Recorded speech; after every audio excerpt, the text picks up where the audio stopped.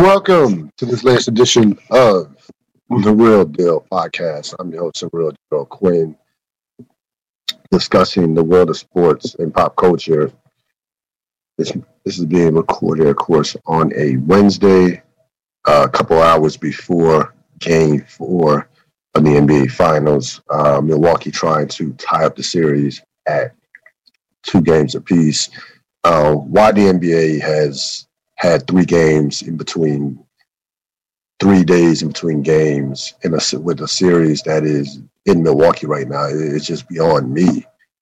They should have played this game yesterday, to be honest with you, having game 3 on Sunday. But I guess, they want to avoid playing a game on Friday night versus Saturday night. I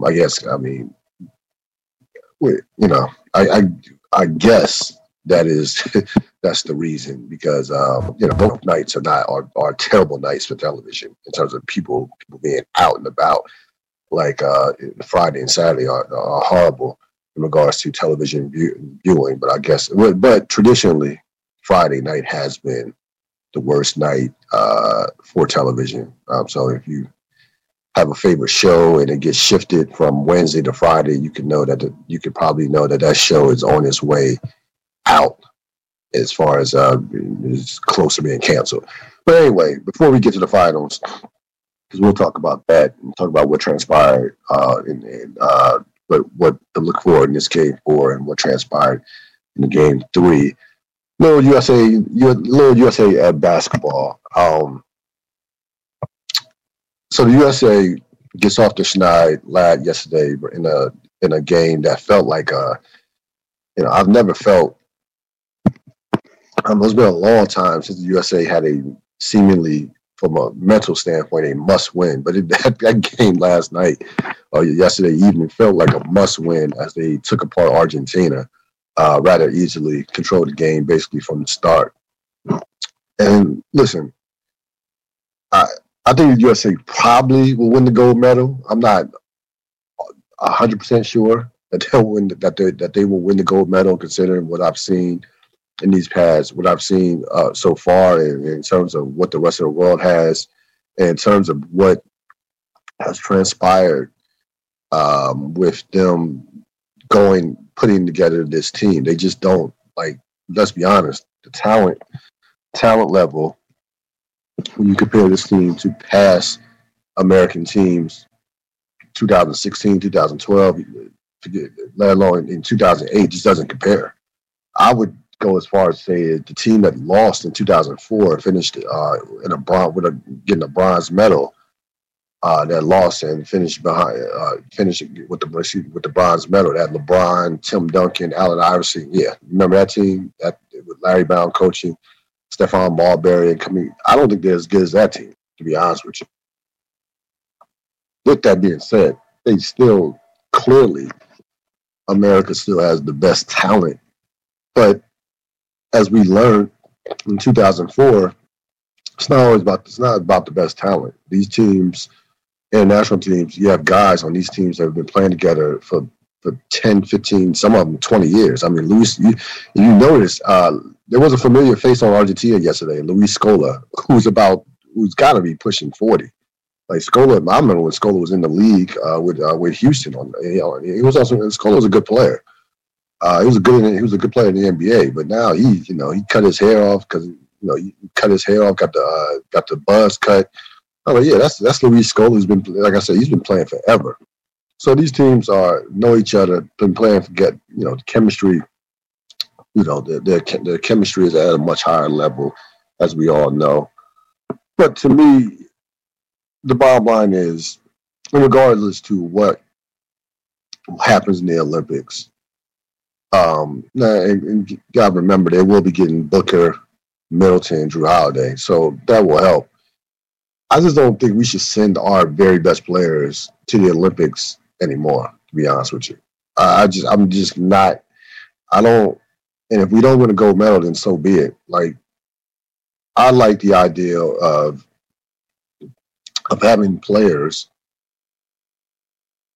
There's enough talent so where you can go 19, you can get the 19-year-olds, get a couple of G League players, and a couple of, you want to get a couple of NBA players? Sure. You can get a couple of NBA players. We don't have to have everybody, but to me, you want to have a program where everybody's been playing together for years. For years. This group, none of these guys have played together on the international stage. None of them, for the most part, with the exception of, I would say, with the exception of KD and Draymond, that's it. Those are the only two guys that have been playing together, played together internationally. KD and Draymond. I like seeing a group. I remember. Listen, I grew up remembering a time when we had the best. When we would take the best collegiates.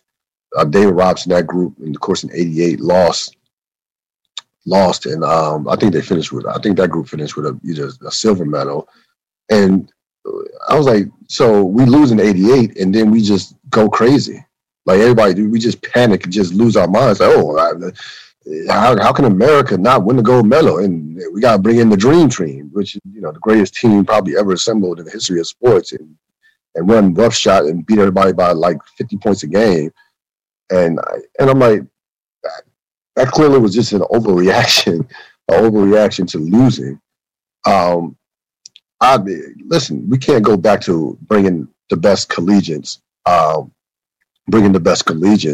agree with that.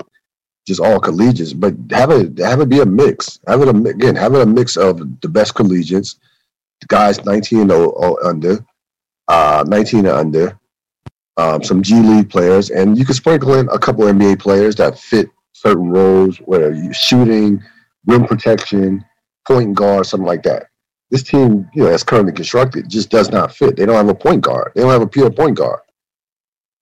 I mean, Damian Lillard is in essence a shooting guard playing point. Yeah, he can get some assists, but he's not. Damian Lillard is not he's not a point guard that's going to put everybody in their right place as far as setting people up. That's not his game. But again, the Americans this year, our 19 and under team won the championship. Think about it. If you keep that core of that team together, they will be, because the Olympics is going to be in 3 years. So remember, it's supposed to be in 2020. This because of the pandemic got pushed back a year. If you put that team, that group will have at least 3 Olympics in them when they're 22, at 26, and at the age of 30. Keep the core of that team together.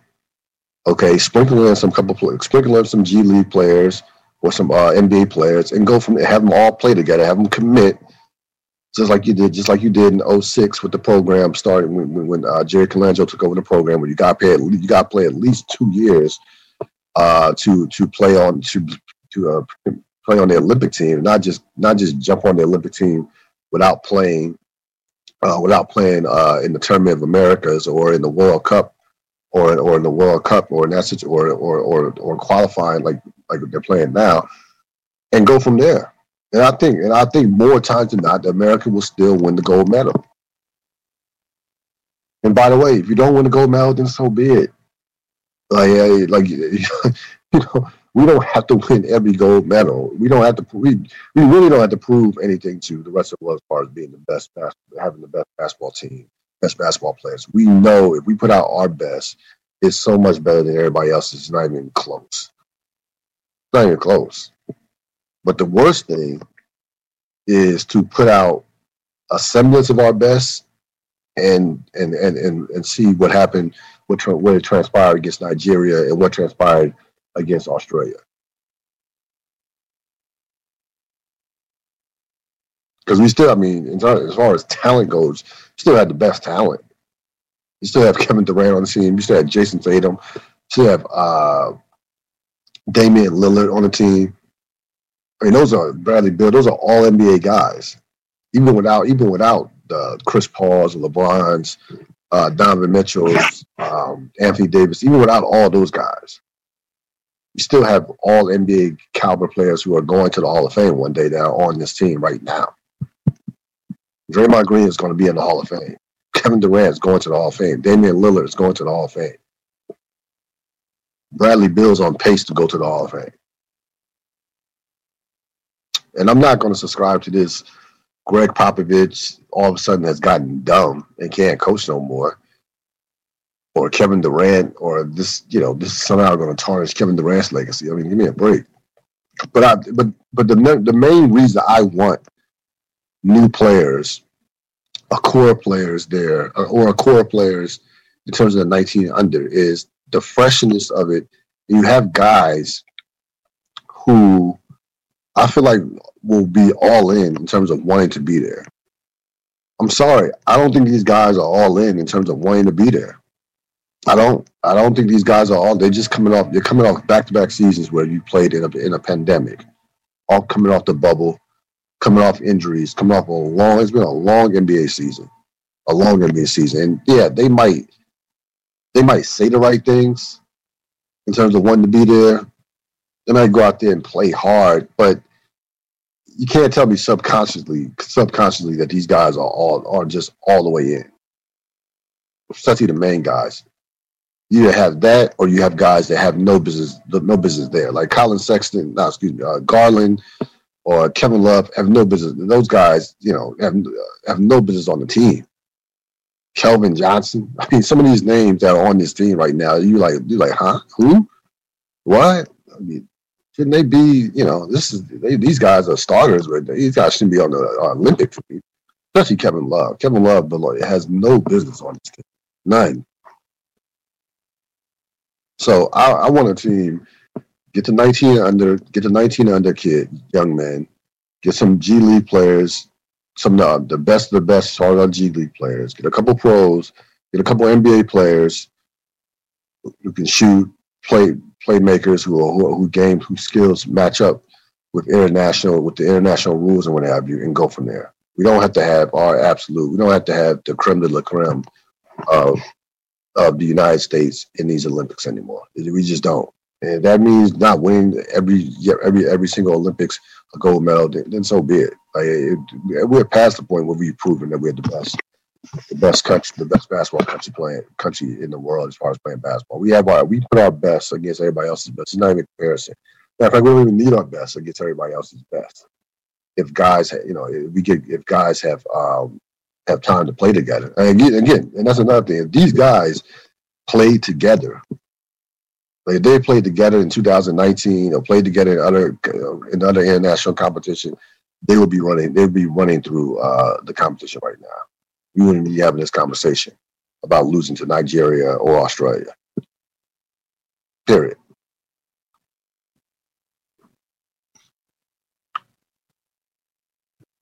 Of course, Game 4 of the NBA Finals, about 3 hours away as we record here on a Wednesday. This is so far, the series hasn't had the,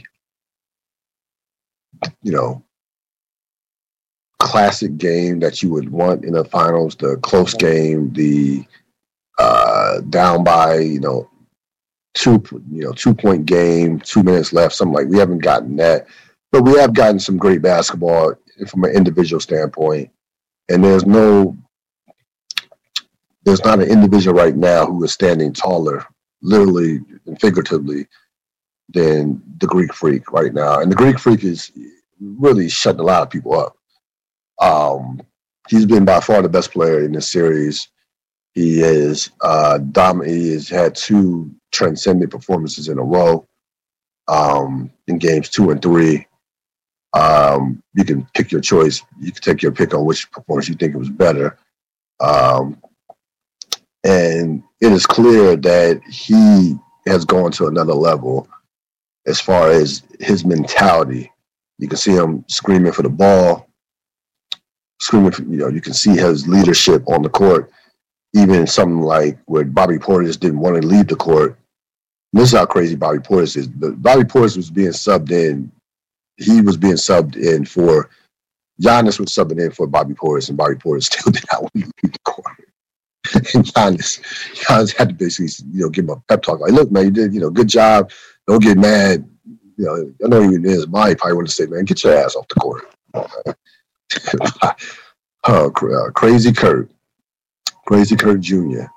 That is Bobby Portis, who actually has played. Has had some moments in this series as well. It's going to play a vital role probably moving forward because neither one of these teams are very deep, to say the least. So you see in Game 3, Giannis just get DeAndre Ayton in foul trouble, and you see that Phoenix has no answer for their small ball lineup. And again, their small ball lineup cannot deal with Milwaukee in the paint. It's just not possible. Like they have to have DeAndre Ayton is, the third best player on that team, but he might be the most as far as what he brings to the table. He might be the most valuable because they have a lot of wing players. They have an excellent backup point guard who's not playing well right now, but they still have still a serviceable backup point guard. They don't have a backup especially with Sarge hurt right now. With Sarge out with the injury, when Ayton is off the floor, they get small. They get small quickly, and you can't put Frank Kaminsky on the court. That's just not going to work. DeAndre Ayton has not had a lot of foul trouble throughout the course of the playoffs, so I don't anticipate that being a major problem moving forward. More than likely, because he's been smart about staying fouls. But in regards to Giannis, again, if Milwaukee can get they don't even have to get great efforts out of Middleton and Holiday. Like Middleton and Holiday don't have to both be on for them to win. If one of those guys plays well, Phoenix may be in trouble, to be honest with you. If one of those guys plays well, because I like it seems like Giannis is getting stronger as this series has gone along, and these extra days only are going to help, with that recovery from that knee, from him injuring that knee, which seems like it happened like 2 years ago, considering how he's playing right now. In Game 1, you saw it. He wasn't really running hard in transition as far as, testing that knee. Ever since that, you couldn't tell that you could not tell that guy almost tore his knee basically 2 weeks ago in Game 4 against Atlanta, or Game 4 against Atlanta. Like you couldn't tell, and that happened on I think the 29th. That happened on I believe June 29th. That happened. You couldn't tell by the way he looks right now that that his knee was hyperextended. And what you like about Giannis is, one, it seems like his mental approach to the game is starting to close the gap with his physical, with his physical skills, which is scary for the rest of the league. And there seems to be a narrative going around, and I started picking up on it like a couple weeks ago. This wasn't new. I really started picking up on it after the Brooklyn series, when he went toe-to-toe with Kevin Durant, averaged 32 and 13, had 40 and 13 in a Game 7 and on the road at that. But there seems to be a narrative with Giannis that people are not accepting Giannis possibly being the most dominant player in the league. The idea that Giannis could possibly be, when this series is over, and maybe even into the future, the best player in the league, like that. And, the thing, and it's the go-to argument with Giannis, against Giannis. Well, he's 7 foot, all you do, what's his bag? He just dunks. And I'm like, do you understand how many players in the history of the sport have had back-to-back 40-point games in the finals, 20-point quarters in the finals? That list is minimal.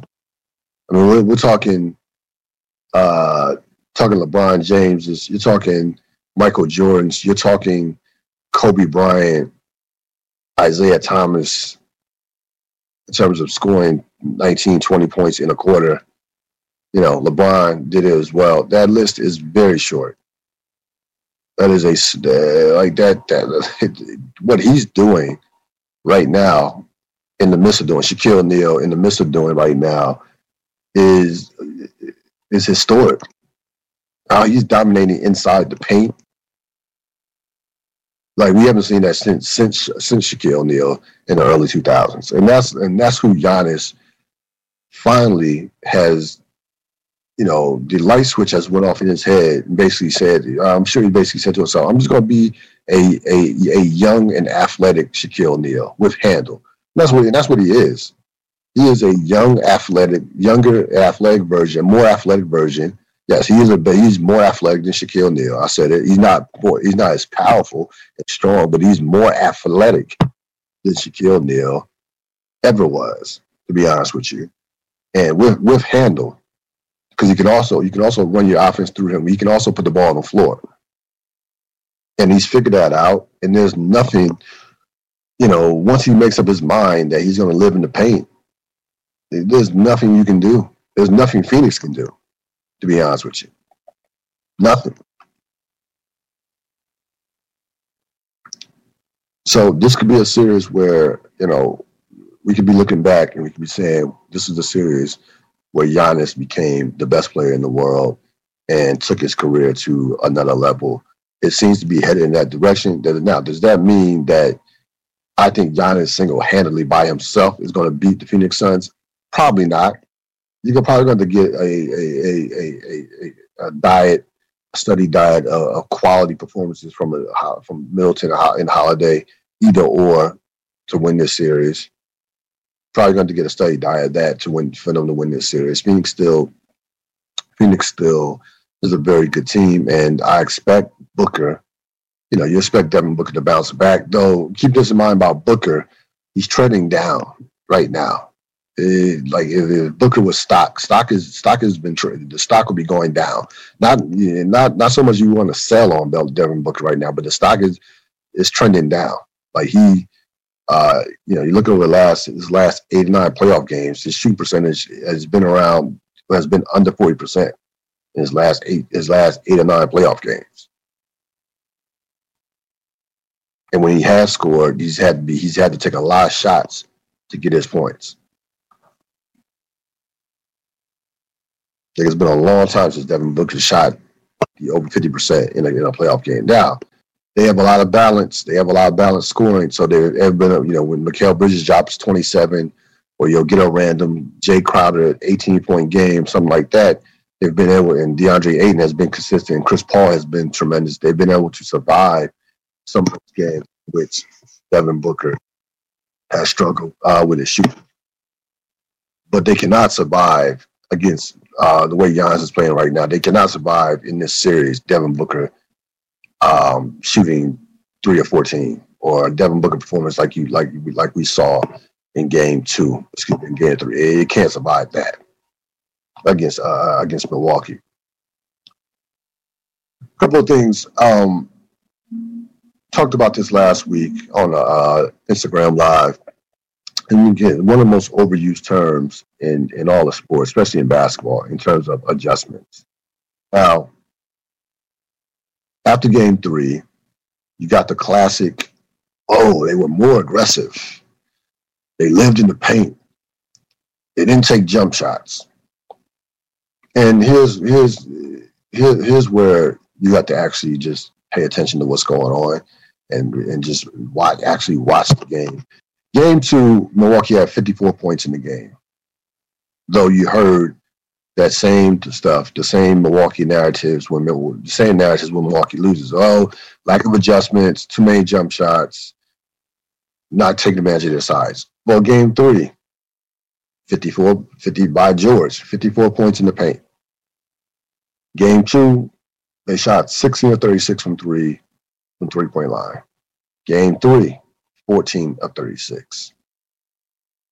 So it's not a matter of them being more aggressive in game 3 versus game 2. In terms of there are a lot of factors that went into them winning game 3 versus the first 2 games. Game 2, I really didn't mind. I really liked their approach in game 2 as far as how they tried to play. Phoenix just made 23s. Game 3, Phoenix only makes 9 threes. So that like that, and Devin Booker goes 3 for 14. So like that, and they shoot. Now the free throws again. This free throw disparity was a big difference between game 1. It was a big difference between game 1 and game 3. But they shot. Yeah, did they shoot more free throws in game 3? Yes. Giannis put his head down and led that charge and got to the line. But remember this: Phoenix is not a volume free throw shooting team. They shoot a high percentage, but they don't shoot a lot of free throws. They were not. That's not how they're built. They're not. They are a jump shooting team. That really doesn't go to the basket a lot. Who goes to the basket in Phoenix outside DeAndre? Who lives in the paint outside of DeAndre Ayton for Phoenix? Chris Paul and their two best players, Chris Paul and Devin Booker, are mid-range assassins. They do their damage in the mid-range and from the three-point line. That's where they do their damage.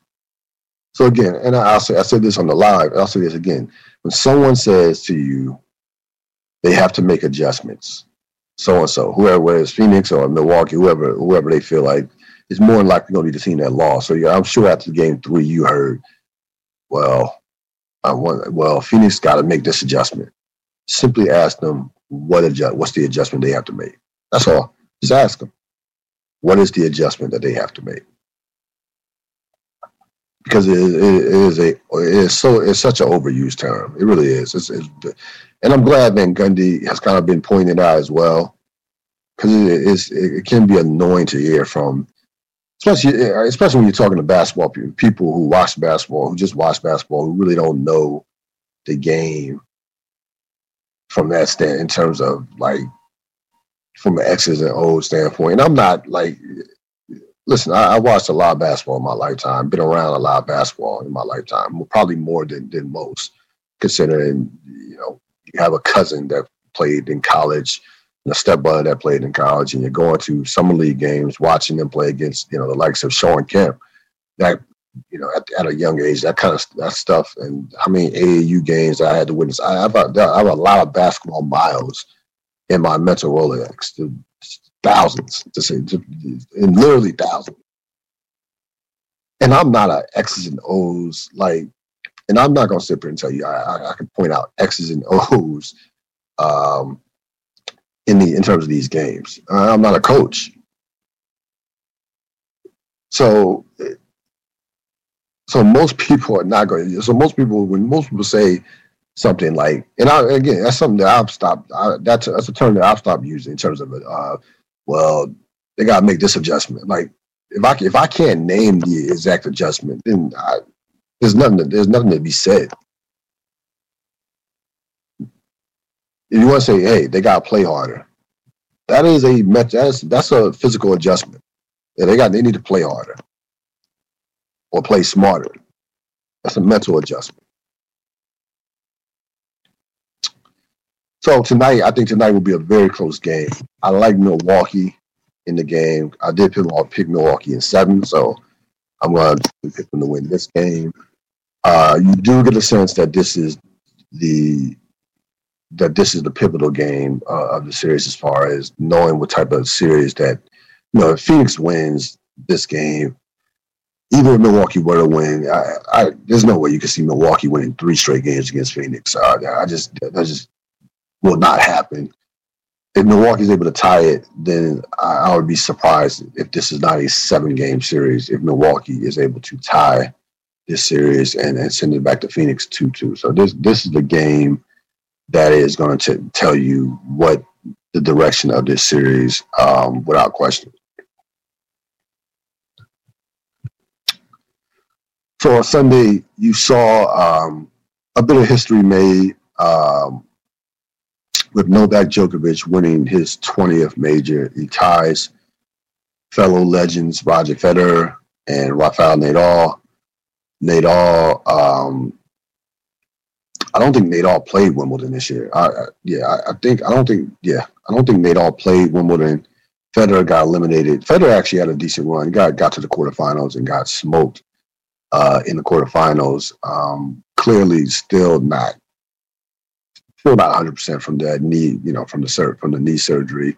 Still trying to work himself into shape, into the type, not just so much into shape, but just into the type of condition that will allow him to win a major.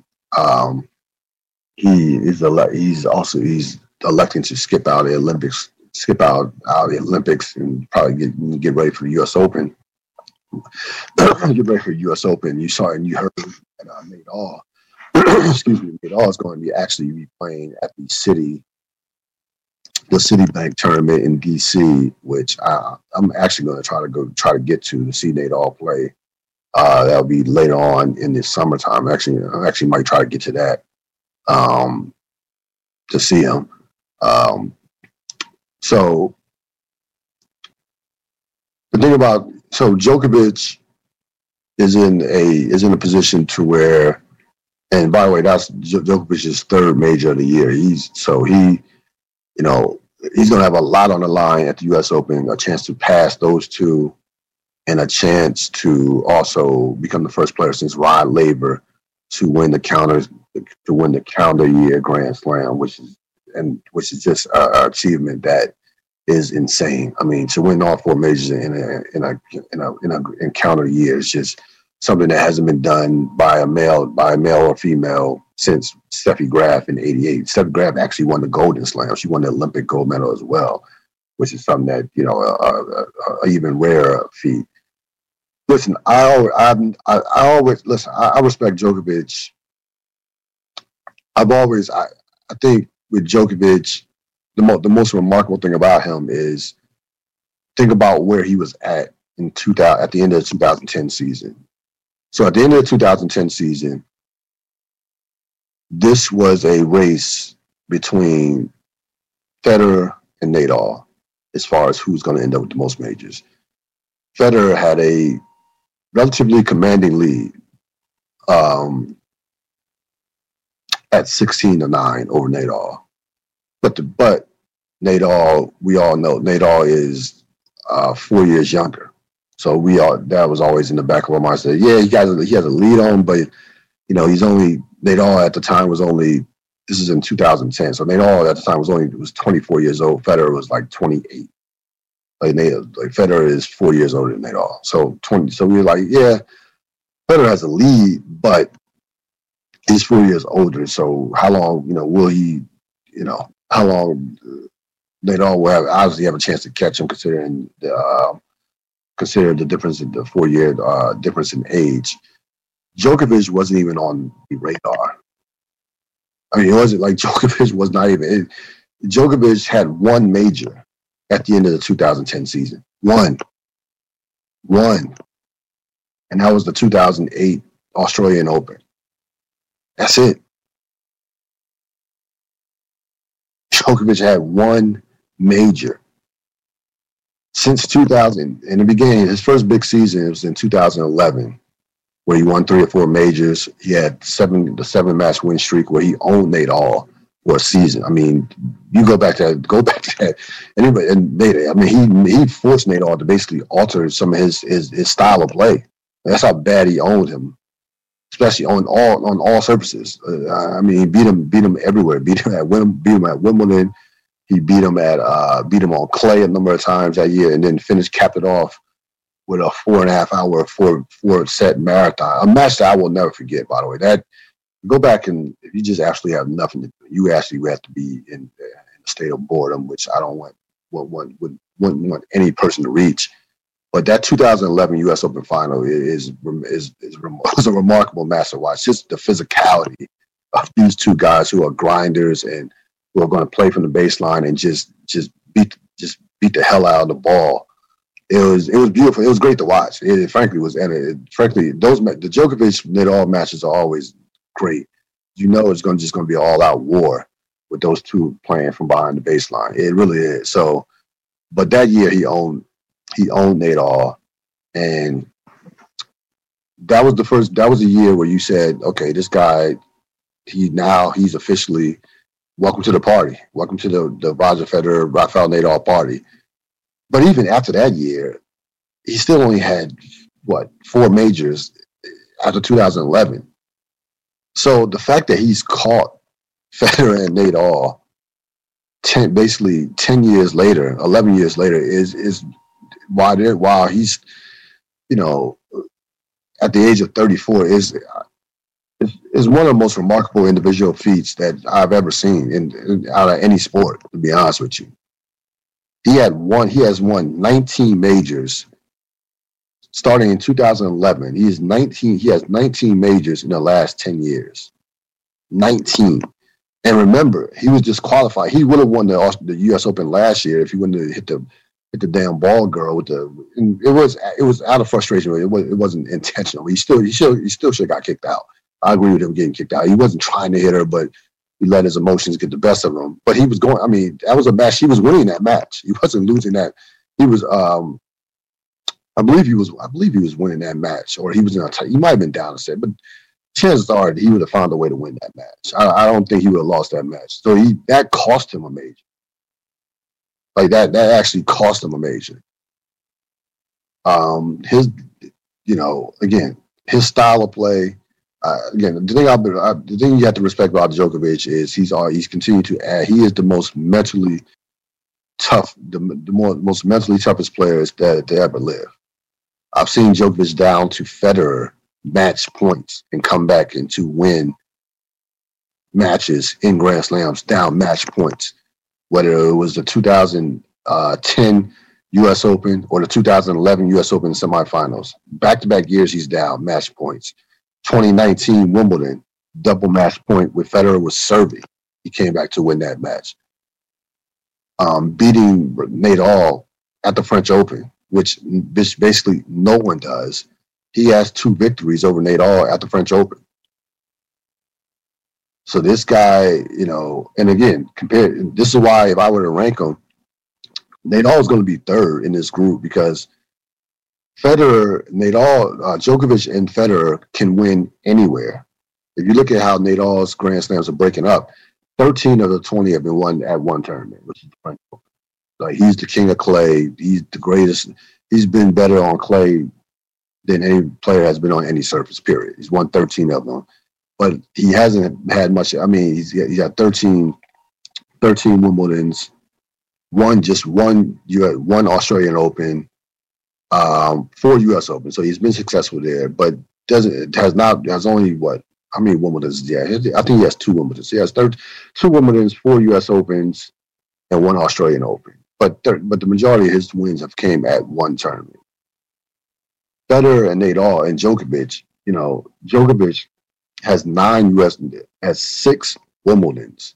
Okay, 6. 9 Australian Opens.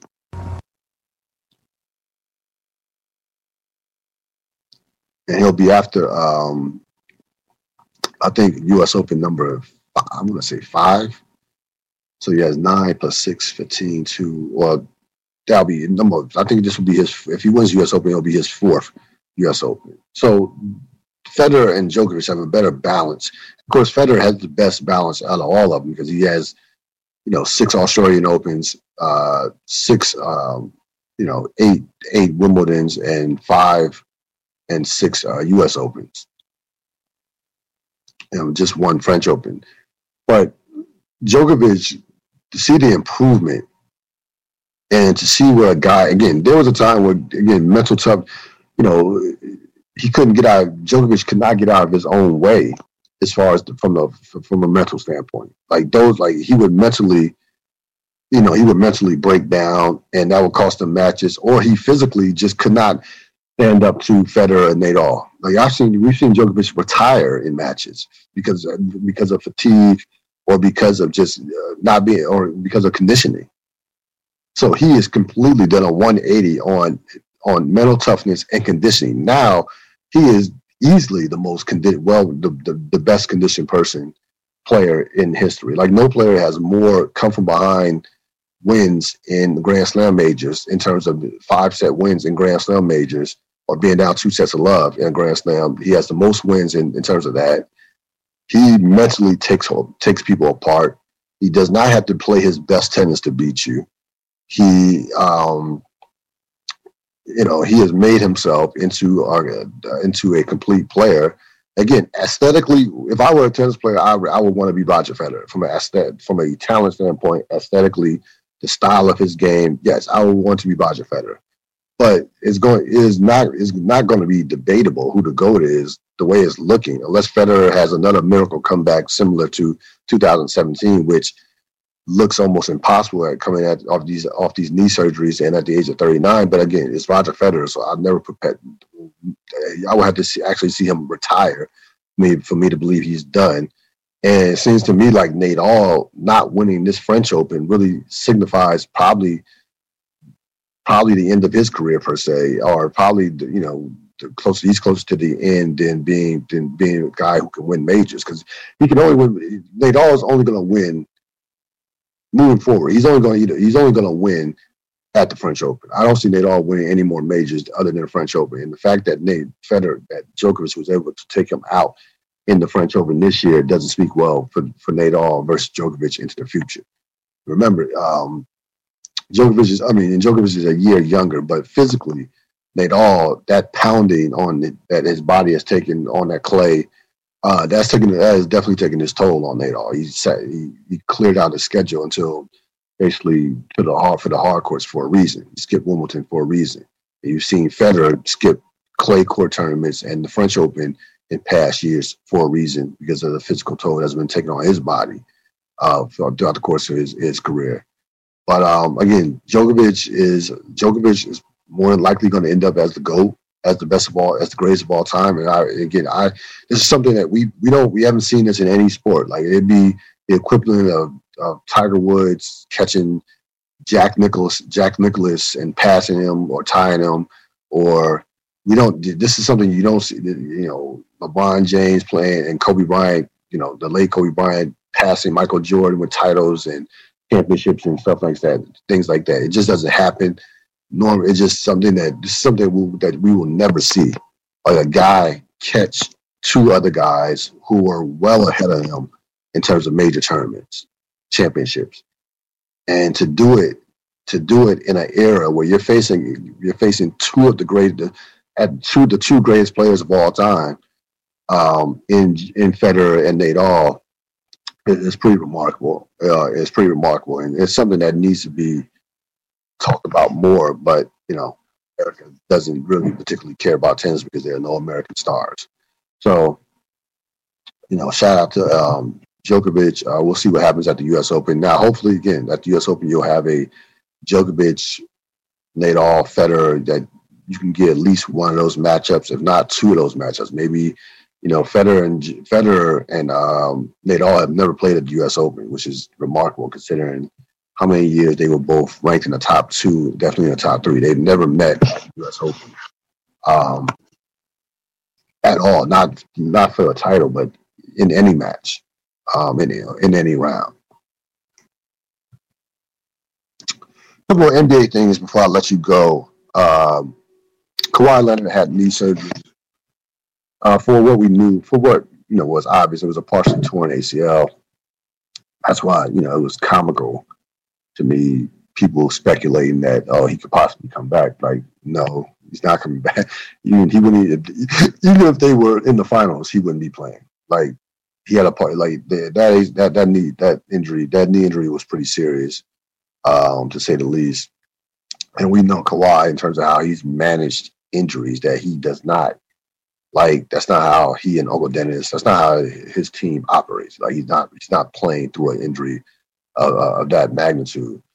The big thing is, though, for the big picture for the Clippers moving forward is what do you do with Kawhi? And what happens with Kawhi? Not so much what do you do with Kawhi, because the Clippers don't have any control over it. Kawhi is going to opt out of his contract and going to become an outright free agent. And to me, if I'm the Clippers, and again, I've had a change of heart, a change of mind of this. I stated earlier that I probably would try to convince him to do a signing trade. I'm off that. I think the Clippers, if I'm the Clippers, I say, listen, Of course, we want you back long term, 4 years, and we'll give you the 4-year max. Of course, that because remember, you can always that stuff. If the relationship goes sour, you can always trade that. You can always move him.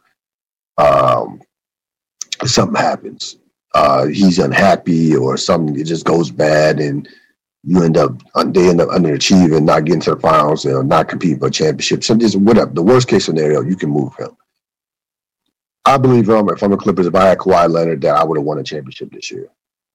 And I would tell Kawhi Leonard that, like, listen, if we have you, we win a championship this year. It's just that simple. Now, if you have any reservations about us moving forward, we would definitely take the 2+1 contract. Like, if you want to sign just for 2 years and be free agent next year and see what direction the team goes in, hey, we will accept that as well. It's not just a situation where we either want you for 4 years or don't want you at all. No. So you have the ball's in your court from that standpoint, but we want you. We believe we want you here, and we prefer to be long term, but certainly accepting more than willing for you to do the 2+1. The bottom line, we want you to be a Clipper next year because we feel like we will be amongst the top teams in terms of winning a championship next year. That's what I would do. I just don't see any trades out there right now with Kawhi where you're going to receive anywhere close to equal value. And again, Kawhi makes so much money right now. It's like, again, what trade? And I went through some Kawhi trades on the trade machine. I just don't see it right now. I think the best. I don't see. I don't see who they could trade, who they can move some Kawhi for, and be in a position to where they're competing for championships in the future. In the future.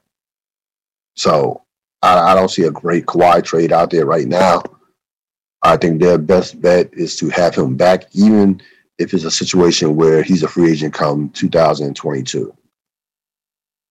Now, you get him back, they possibly could win a championship next year. Then it's like, okay, we got our championship. Now you see that we are a championship organization, culture, and he more than likely would sign the long-term deal for the long-term 4-year deal for max money.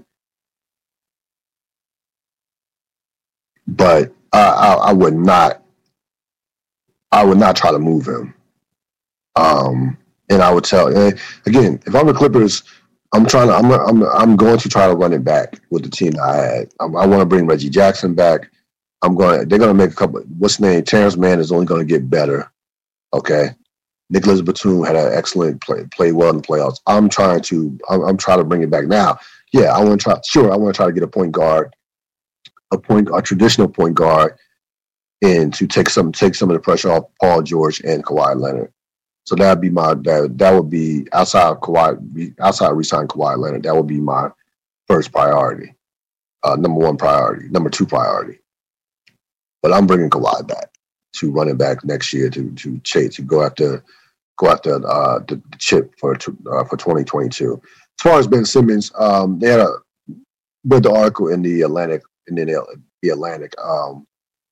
that the Sixers are expecting an all-star back in return for Ben Simmons, which is, the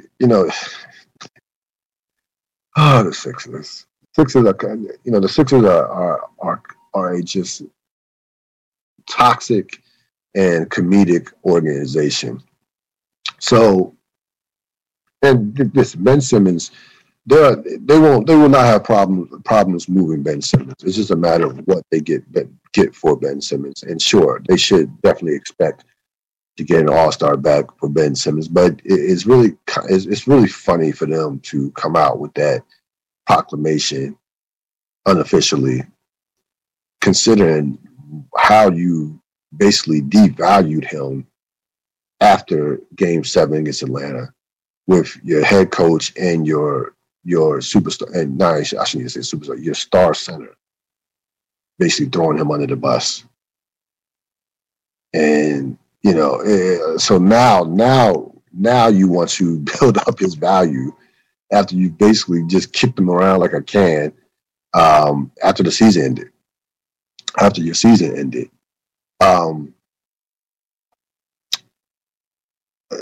I think with Simmons, to me, the trade that makes the most sense, if I'm the Sixers, is Dame Lillard. That is the one that I would be focused on if I'm the Sixers. Because number one, it'll be a perfect situation for him to start over. He would fit perfectly with that team. He could be a guy that, 25 years old. They could they could completely, again, and if I'm Portland right now, if I cannot compete for a championship, if I don't feel like I can put together a team I can compete for a championship in a loaded Western Conference, then you know what? You might as well tear it apart. And there's no better piece to tear it apart, to get back in order to tear it apart than Ben Simmons, to be honest with you. There's no better piece that you're going to get. Get a 24, 25-year-old under contract for the next 3 or 4 years, for the next 4 years, who's got something to prove, who unselfish, still an elite defensive player, and have him under, and again, all-star caliber player, and have that guy under contract for the next 4 years. You will not find a better asset for Damian Lillard than Ben Simmons. It is a perfect deal to me. It makes both sense. Makes perfect sense for both teams. Dame Lillard, move him to the Eastern Conference, put him on a team where his skill set fits perfectly with the shooting, and with Joel Embiid being on the inside, and so you can now maximize however many years healthy that you will get out of Joel Embiid. So that is the trade that should happen for both teams. Damian Lillard for Ben Simmons. So Damian Lillard, Ben Simmons, and some picks, of course. And if they want Thibault, and by the way, Thibault looked great against the USA. I mean, it looks like, and we saw flashes of this during the playoffs. His shot is improved. It's kind of incrementally improving a little bit. Like, his shot is, if he can get that to where he could be like a Bruce Bowen type, he'd be a valuable asset in the NBA, the way he can defend. He is an all-world defensive player, second-team All-NBA, and is a future candidate to be a defensive player of the year. He's that great defensively. I mean, he played great defensively against the United States. He was all over the place in that game. I meant to mention that during when we were talking about the Olympics. So if they want Thibault and some picks, and Ben Simmons, yeah, let's do it. Let's do it. And then you can move CJ McCollum. The Lakers might have some interest. A lot of teams will have interest in CJ McCollum because he's a legit 20 point per game scorer that's efficient. That could be efficient, and that in the right system would flourish as well. So I think if you're Portland, I think they should go into I think they should completely tear it apart. If you're not going to compete, if you know that your team is not competing for a championship, I think you should go into the mode, and just tear it apart. Because the worst thing, you want to trade Lillard before he wants to be traded. And I'm going to repeat that. You want to trade Lillard before he wants to be traded. Right now, he doesn't want to be traded. Right now, he's kind of in that. He's focused on the Olympics. He's kind of in that. Okay, Chauncey Billups just got the head coaching job. Let's see what moves y'all make. So he's not all the way done with Portland. He doesn't have his foot out the door. You don't want, if you're Portland Trailblazers, you don't want to go into the season knowing that your team is not a contender, and have a Damian Lillard, just have a pissed off Damian Lillard for the better part of the season, as Simmons because Simmons will, by then, Simmons is going to get traded. Simmons could be traded before the draft, or Simmons is going to get traded between now and the NBA draft, or a little bit after. It will not. The Simmons move, the Simmons deal is not going to like. we're not going to be talking about this in September or late August with Simmons. Ben Simmons will be traded in a couple weeks. It's going to happen. It's going to happen very soon. If you're Portland, and there's a market for Ben Simmons. There are a number of teams. There are at least five, maybe 5 to 8, 5 to 10 teams that would have an interest in Ben Simmons. Ben Simmons is respected around the league. Again, he's a young asset under 25 that is an established NBA player. Those guys don't come along. Those guys do not come along and become available that often at this stage in their careers with years still left on their contract. That is a rare guy under 25 and under. So I think now is the time. If you're Portland, I would be on the phone with Daryl Morey like right now, talking about a package for Ben Simmons, and I would be letting, and I'll be letting. Listen, if you're the Sixers, those two teams absolutely 1,000% should be communicating.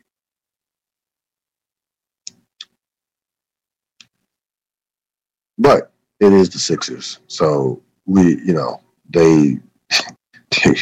saw what happened with them not trading for James Harden and them not trading for Kyle Lowry. So who knows what they have in mind, what they will do with Ben Simmons. But Ben Simmons should be a Portland Trail Blazer, and Damian Lillard should be a Philadelphia 76er before the next season starts. That's going to wrap it up for this latest edition of the Real Deal Podcast. This episode will be up before the finals. I have this episode up before this evening before it's a wrap on this evening and before tomorrow. So I will see you next time on this latest edition of the Real Deal Podcast. Have a great evening. So long.